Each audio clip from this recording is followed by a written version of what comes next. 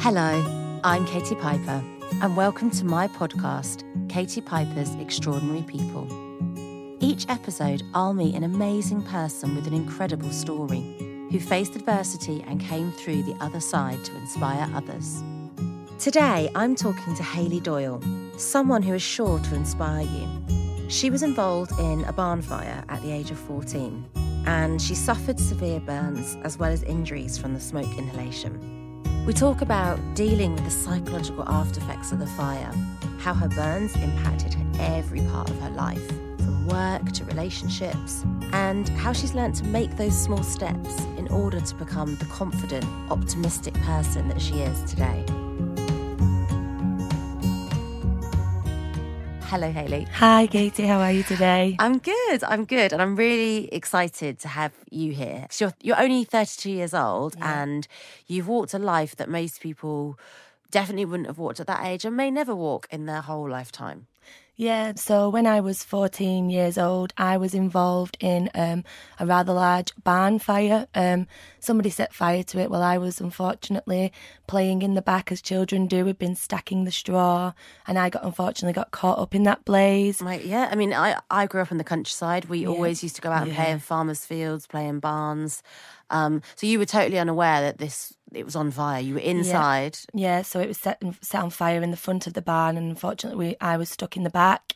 And I kind of had to go through I can't remember how much straw was in the barn, but a lot of straw, having to push all the bales away and kind of jump down, and my adrenaline kicked in, and it was kind of, I've got one way to go, and it's either out that front door or I'm never getting out. Were you the only one stuck in there, or was there a group of you? There was a group of us in the barn, yeah, but unfortunately I was the last one out. I jumped just at the last minute before it kind of consumed me. My goodness. And you're talking about it, you obviously remember it all then. Oh, vividly, yeah. I mean, I think the psychological impact was the first thing that I had to really come to terms with. And obviously the physical way that I looked, I was in hospital for such a long time, and I was almost protected by the nurses and the doctors. And how long were you in hospital? Oh, it's quite a few months, yeah. It was, the fire happened in September, just as I was about to go back into my 4th year of school. Oh my gosh, I know, right. So it's like really a crucial time, yeah. And I lost a lot of, I had great schooling at the hospital once I was recovered enough, but I was in an induced coma because the inhalation of the smoke, was quite bad, and it burnt all the inside of me. So a lot of physical internal damage. Yeah. What were your injuries from this fire? So I suffered 37% burns. It's a large area, 37%. Yeah, hands, face, neck, and my waist. Right, okay. Yeah. And then obviously, for anybody that doesn't understand about burns, to have that surface area of burns, the areas then that weren't burnt, you would have had to have removed as skin grafts, right? Yeah. So unfortunately, I had to have some skin taken from my bottom. Yeah, me too. Yeah, it's all right. You're in good company here. Both got scarred bums from this podcast. I mean, it's interesting because I suppose 14 is the age where we kind of go through that. Who am I? Yeah. I mean, how does a hormonal teenager deal with the mental effect that a life-changing incident like this would have on you? I mean, it's been one of the longest journeys that I've ever had to go on. Probably my mum and dad and my whole family's kind of gone on it with me. Dealing with the psychological effect, it was awful. It was, I remember sat in the hospital, and I wasn't allowed a mirror or anything, because obviously the doctors and nurses kind of have to psychologically prepare you for what you're about to see. I mean, I think for the first 3, 4, 5 years of me getting out of hospital, I lived behind scarves. I lived behind woolly gloves, whether it was wind, rain, shine, 30 degrees outside, and I'd be there in a woolly scarf, woolly jumper, anything that zipped up in front of my chin, because that area was the most worse off, because I had braces and I had a necklace on, so they all kind of melted and embedded in my neck. So this area's quite bad from a scar perspective. And that area of your face, it's sort of central, and it's where we communicate, and it's where, we're looking at each other now. You kind of naturally look at someone's mouth when you talk to them. Yeah, you do. You were at the time of possibly exploring with boys, when people are having their first kiss. At that age, you get anxiety and depression anyway at that age. you know. Yeah, it was just completely heightened throughout. I mean, I remember like your friends are saying, "Oh, I can't go out because I've got a spot on my face," and it's like, wow, I would literally kill to have that spot on my face. You know, it's one of those things. But How did you stop yourself getting angry with friends? I think it was. I mean, don't get me wrong, I did have a lot of anger, and unfortunately, my anger was something that I took out on the closest to me, i.e. my mum. Me too, yeah. I think with my friends, they were so supportive. I mean, they used to help me wash and cream, like. So they were quite caring. Yeah, they were very caring, and I think it was just a case of learning how to react in a positive way as opposed to a negative way, because the only person I'm going to end up affecting is myself. But it's really hard to have, like, it's easy to have that insight kind of in hindsight, isn't it? But when you're young and you're going through all those things, that's really difficult. What about the friends that were in the barn with you? How did that turn out? Yeah, so unfortunately, it was I was on the road to recovery on my own. Yeah, there was obviously legal issues with the fire, with the farmer and things that went on. So yeah, it was, unfortunately, I think relationships got broken down, and that was one of the main things that I really struggled with, because there wasn't anybody like you in society who I had to look up to and understand that what I was going through was normal. Was there particular mental health that you struggled with after what happened? Yeah, so I suffered really bad with PTSD. Yeah. Hugely. And that's kind of one of the big things. Obviously, flashbacks from the fire that happened for a long time. The smell of burning. If I got a trigger smell of a burning and any type of smoke, I'd start panicking. So for anyone listening who doesn't know what PTSD is, it's post-traumatic stress, and it happens after, a life-changing incident. And like you said, there's triggers where you literally, you'd go into panic attacks, I guess. Yeah. Huge. And you almost feel like you're dying, because you feel like you're suffocating, your chest gets so tight, and, you're breathing and for a while, I mean, I had psychological help, and I'm not ashamed to admit that, because it was wonderful and it did wonders for me.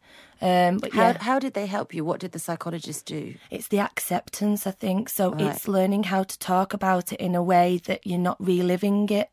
Because that's the other thing, isn't it? We can overtalk these things and constantly relive them. Yeah. And actually, is that helpful? It is, I think, to a degree, but it's. I don't think straight away it's something that you should be talking about in depth, in detail. I know one of the things with me was when people ask me questions about what happened to me, and because I'm a natural extrovert, I kind of would go on a waffling, and I'd start and all of a sudden I'd be talking and I'd be actually reliving it, and whereas now I learned a technique which was always have an answer prepared. It's just I was in a fire, I was in a fire 15 years ago, and kind of not open-ended. Yeah, so you know how to give enough information without it being, and be able to politely cut them off. Yes, because it's about a boundary, isn't it? Yeah, of course it is. Yeah, I mean, there's some days that I don't mind talking about it. I don't mind, and I'm a long way down my journey now, so I feel. How many years is it now for 18. You? Oh my goodness, it is a long time. Yeah. Mentally, I mean, are you still suffering, or? Tell me about the journey in that aspect. Yeah, so I think it's only the last 8 to 10 years that I've actually come out of it the other side positive. I think the first 8 to 10 years was a horrendous journey that I went on. There was times where I didn't want to get out of bed. I didn't really want to do anything, and it was learning each day to take those tiny little steps. But yeah, my journey, the last 8 to 10 years has been the best, I would say. I think from my work journey as well. So stepping into that workplace initially, I think I try and hide things sometimes by trying to be humorous. Yeah, I think that's normal, like a nervous humour. Yeah. And like, it's a way to try and... Do you know what I think it is? Because I used to do it too. It's like to make other people feel comfortable. Yeah. So it's like a self-deprecating thing, isn't it? And at the expense of yourself, early on in my career, I could be perceived as being a bit of a joker and kind of not taking things seriously, because that was the way that I coped. Yeah. It could all of a sudden be perceived as unprofessional, I think, in certain situations. But the reality is you weren't confident. No. Not at all. And this jokey, like often the life and soul of the party or the person that's known for being jokey, it is to cover up, like you said, that kind of low self-esteem, I suppose. Yeah, it's like your security blanket, isn't it? Mm-hmm. You know, I've been really lucky in terms of the confidence that I've built up. You know, it's a lot of self-confidence that I've worked on, but also other people have assisted me. You know, I think throwing yourself in at the deep end sometimes, I mean, I would absolutely freak out. But once I'd done it, it was such a huge achievement. And I think just sometimes taking that leap, you know, I think it's really important also. Obviously, don't take a huge leap where you're going to fall and drown. But I think... one where you're supported in a safety net. Absolutely. And I've taken quite a few leaps now, and I'm quite confident to do that. And the elation and the feeling that I get afterwards from doing something that I wouldn't necessarily done. Spurs you on to keep going. Yeah. What was the point where you were like, I don't want to be this person that has to make everyone laugh all the time and make jokes? Like, what was the defining moment where you felt like this might be confidence for everyone else, but I'm not being real to myself? I can't live like this. This isn't true confidence. I think the thing for me was... I do think that, they say time's a great healer, also time's great in terms of working on your confidence, and a little progress each day ends up in a big result. Mm-hmm. And I think that's kind of what it is. It's recognising what you're doing to kind of disguise those insecurities about yourself. So it's acceptance. Yeah. So I think once I accepted... do you know, come on, Hayley, you're being a bit of a joker here. Like, you know, people aren't taking you seriously. It's like flipping it on its head. So, you know, there's times and there's places where I should be having a joke. And at the end of the day, it's still me. And I'm always going to be that kind, caring, you know, lovable, kind of having a laugh person. But, yeah, it's just the progress along. It's kind of acceptance. I think also sometimes you give a version of yourself to people that they're not necessarily even asking for. Like, people aren't necessarily asking of you to always be the one that's entertaining everybody. And you're giving that because you think that's what people want. But actually, sometimes the real you isn't so bad after all. No. And people are quite happy with the real you. Yeah. You know, and they're not expecting you to be the person that excuses your flaws and makes everything okay for them. And like, one thing I've learned is sometimes it's okay for things to be a little bit uncomfortable. It is. You're like, I always used to think you had to explain your appearance. Yeah.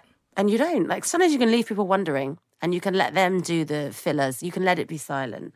And there's something about when you get older, knowing that an uncomfortable silence doesn't have to be that uncomfortable. No, it doesn't. I know I've been in that situation plenty of times. I think for years and years, especially having a physical scar, obviously mental scars, it's completely different again because nobody sees them. Nobody sees what you're going through. And that, for me, the psychological scars were almost as bad as the physical scars. So I'm having to deal with the psychological effects of what I had gone through, and then I'd meet a stranger in the street, and I'd just jump to conclusions and think they're looking at my scars. When in reality, they're not. They're probably looking at a nice necklace I've got on, or, you know, your nice top, but straight away it's kind of that jump into conclusions, you know. Make the take assumption. a step back. Always... you can become a bit of a pessimist then, can't you? And kind of always seeing the negative side of things. And that's one of the things that I worked on really hard with my confidence is the positive outlook. So rather than always, you know, like in that situation, somebody looking at me and thinking they're looking at my scars, just think, actually, no, they might be looking because I've just had my eyebrows done, or, you know, I've just had my hair look at coloured. other girls for what shoes they're wearing, and And I think it's always learning how to take a compliment. I was really, really bad at taking compliments. Somebody said, "Oh, I like your shoes." I'd say, "Oh, they're like 50p," you know. So I'd just really put them down. And it's learning out just to say thank you. Somebody, do you know what? It's such a simple thing. Like, it really is. Anyone that's listening today, if somebody pays you a compliment today, try and literally just go, well, thanks very much. Yeah. As a British person, it's really hard. It's really, really hard. Because you're totally right. It's so tempting to be like, if someone's like, I like your hair today, to be like, oh God, it's awful. It all went wrong. And really you think, oh no, I did actually try and curl it today. So I should just say thank you. That is about self-esteem, isn't it? Like, of course it is. Saying you're allowed to be valuable and you're allowed to. Yeah, and it doesn't come across as, you know, overconfident or, you know, big-headed, like you say. It's just, and at the end of the day, when you've said 10 thank yous, it's all of a sudden, and you look back and reflect on the day, you remember them as well. Yeah. It's amazing how much you remember it. Absolutely. Yeah. Without the ones like you, who work tirelessly to keep things running, everything would suddenly stop. Hospitals, factories, schools, and power plants, they all depend on you. No matter the weather, emergency, or time of day, you're the ones who get it done. At Grainger, we're here for you with professional-grade industrial supplies. Count on real-time product availability and fast delivery. Call, click Grainger.com, or just stop by. Grainger, for the ones who get it done. You may have heard of the podcast Juicy Scoop. Wondered what it is? Why aren't you listening? Well, I'm its host. Created it, been doing it for 7 years. I'm Heather McDonald of Juicy Scoop with Heather McDonald. Now, I could tell you why you should be listening to my show, but my listeners wanted to write the ad for me, and here are some of the things they said.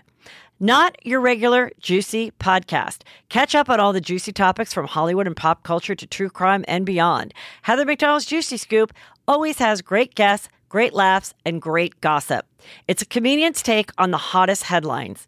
Juicy Scoop is the pop culture news you want to hear. No BS, no filter, no filler.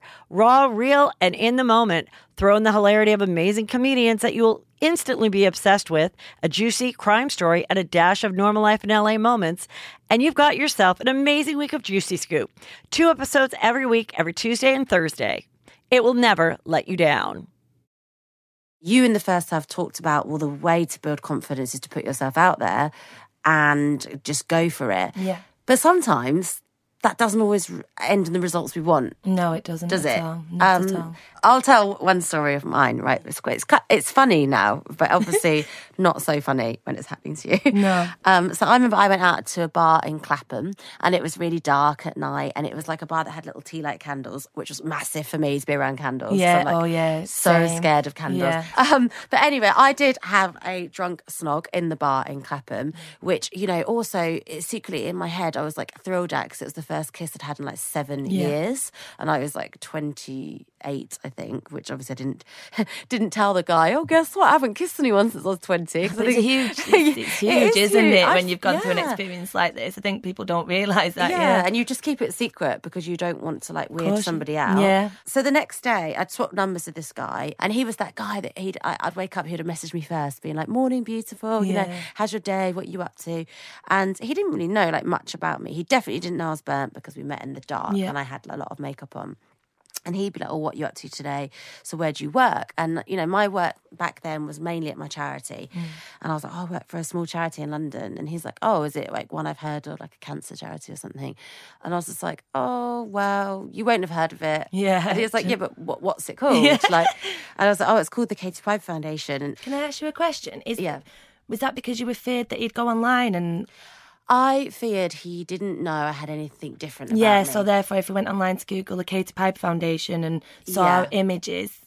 I think he thought he was messaging a girl who was just with blonde hair, who he'd met in a club, who led a normal life with no medical problems. And my self-esteem and confidence wasn't high enough to put it on the table and say.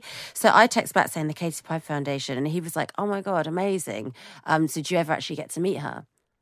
Oh, wow. And I messaged back going, I am Katie Piper. Yeah. He never texted me back ever again, and he blocked me on BBM.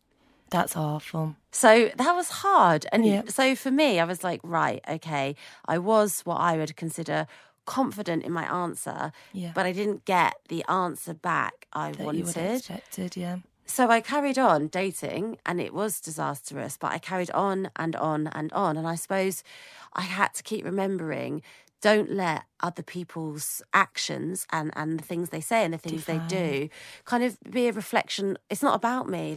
His reaction was about him. Yeah. But that was hard. But that was the affirmation I had to keep reinforcing. And I just wondered, you've got some great stories about when it went right and how it helped you further your career. Did it ever go wrong putting yourself out there? Oh, yeah. I mean, I actually met my first boyfriend in the dark. I met him at a nightclub. I hate meeting people like that. I know. And I think for the first 12 months of us being together, I would only ever meet him in the dark. So summertime, it was literally I would rock up to his house at like 11:30 at night because when it went dark, and I'd only be there for like 5 minutes because I'd have to be back at 11:35. Yeah. But I'd always turn up drinking a Ribena because they were that rectangle shape to cover the scar, to cover my face, and I'd always, every single day without fail, be turning up with a Ribena cat, and I'd have about 5 in my bag. I'm surprised I've got any teeth left. Has this girl got like a major endorsement deal with Ribena? Like, Getting sponsored. did he ever say like? Yeah, so this one time I turned up, pulled my car up on his drive, and he opened the door and he just said, "Hayley, I know." And I said, No, what? And he just said, "I know you've got scars." And I burst into tears and I ran down the drive. Was it tears of relief or was it tears of embarrassment? Embarrassment. Right. Okay. Yeah, I was embarrassed at first. And I ran down the drive and I got in my car and drove away and he was ringing and ringing, didn't answer my phone. Because Why didn't you answer? You couldn't face I didn't know what to say. I didn't know. And then all of a sudden, when I'd got home and I thought it's somebody that actually likes me, for the way I look as well. Yeah. So not only my personality, because I think I went through phases. Did he say to you? So how did you find out he was okay with it then? So when you finally answered the phone. Yeah, I mean, he just said, look, I've known for a while. So it turns out Ribena isn't a very good disguise. No offense to anyone from Ribena. It's not after all the hard work. Do you even like Ribena? Or were you just having to drink like it anymore. No. But yeah, so I was embarrassed, and to me, that was it. The relationship was over, and I'd have to start. And that was how I thought my life was going to pan out. I never thought I'd end up with anybody. Did you have a history of sabotaging? Because you just said then the relationship was over. Did you have a history of like, I'll sabotage this, I'll push you away before you push me away? And that's exactly what I did for everything. And even a friend, I wouldn't make new friends or anything because...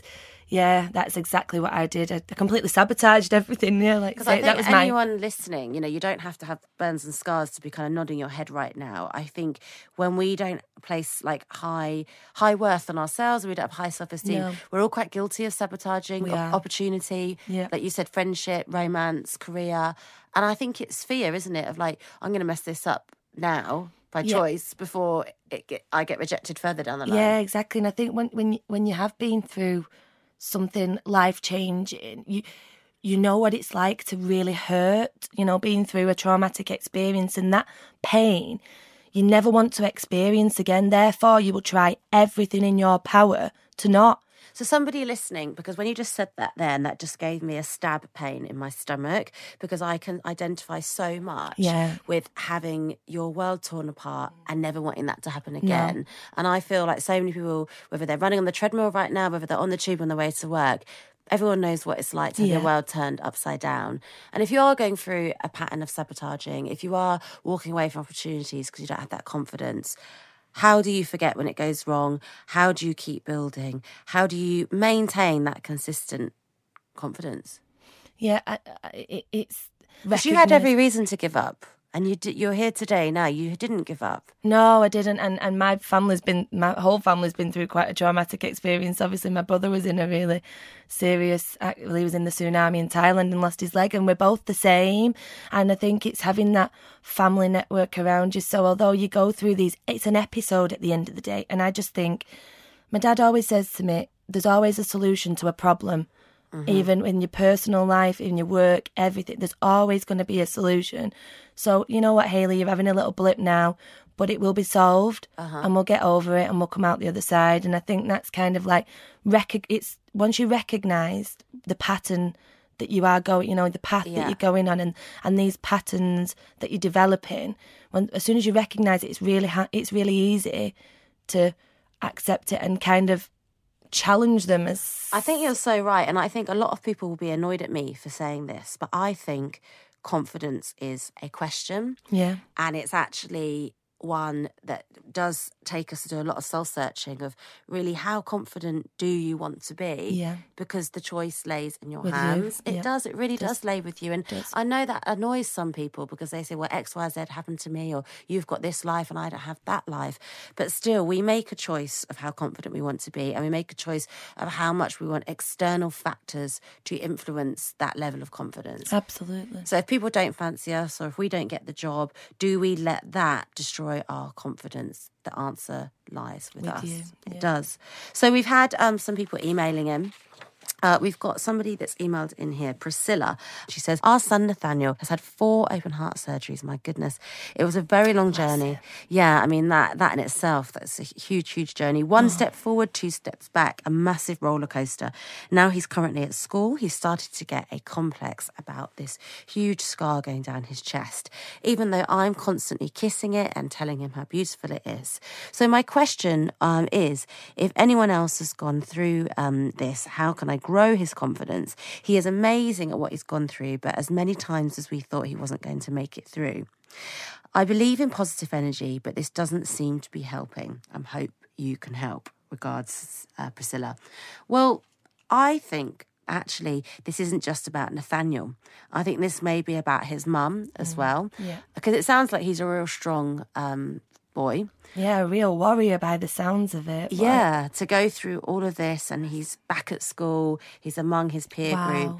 And I don't know if you have seen this with your mum. Sometimes, you know, it's as hard, if not harder, for those supporting you. It is, because they're the ones that have to see, you know, like when I was in the induced coma, and I know you're in the same situation, weren't you? I think, and obviously Nathaniel will be, you know, he'll be having to be in surgery, and so your parents are seeing you when you're out of it, and you're not. They've got worse visual memories than you have, because you're oblivious. You know? Absolutely, and I think sometimes your parents go through it just the same as, obviously they don't experience the pain, but they experience pain in a different way. You know, they're helpless, and I think my mum and dad experienced the same thing, and I think once they did meet people through your charity, actually, and parents that are going through the same thing, it really, really helps heal. Yeah, I think, do you know what? I think that's a really good point. And Priscilla, maybe you would benefit actually possibly from going online and finding other parents that have been through this, because sometimes I know now I've become a mum, we're full of anxieties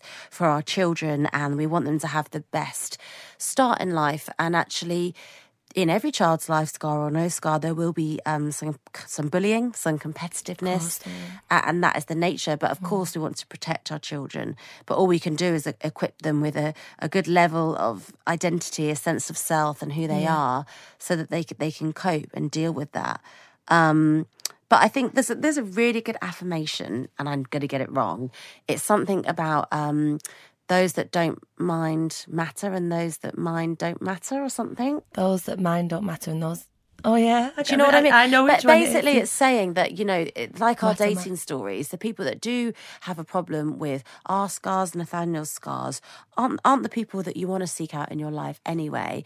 We've had a really nice email in from Tony. It says, "Hi, Katie. I've been a midwife since 2006 when I qualified. I then had my 3rd daughter in February 2009, and I suffered severe postnatal depression for years afterwards. I had to leave my job for a while whilst I got better, and even now I struggle day to day, but thankfully I am now back working as a midwife again. Kind regards, Tony." Do you know what? I love that, because that's all about being grateful, isn't it? And actually, she's acknowledging it's been a long time, a hideous time with depression. And she said even now she still struggles. And that is mental health, isn't it? It's not like you get better and it's gone. No, and I think there's a stigma attached as well, isn't there? Sometimes it's kind of, oh, you're not depressed, you know, like, you know, pull yourself together. I hate it.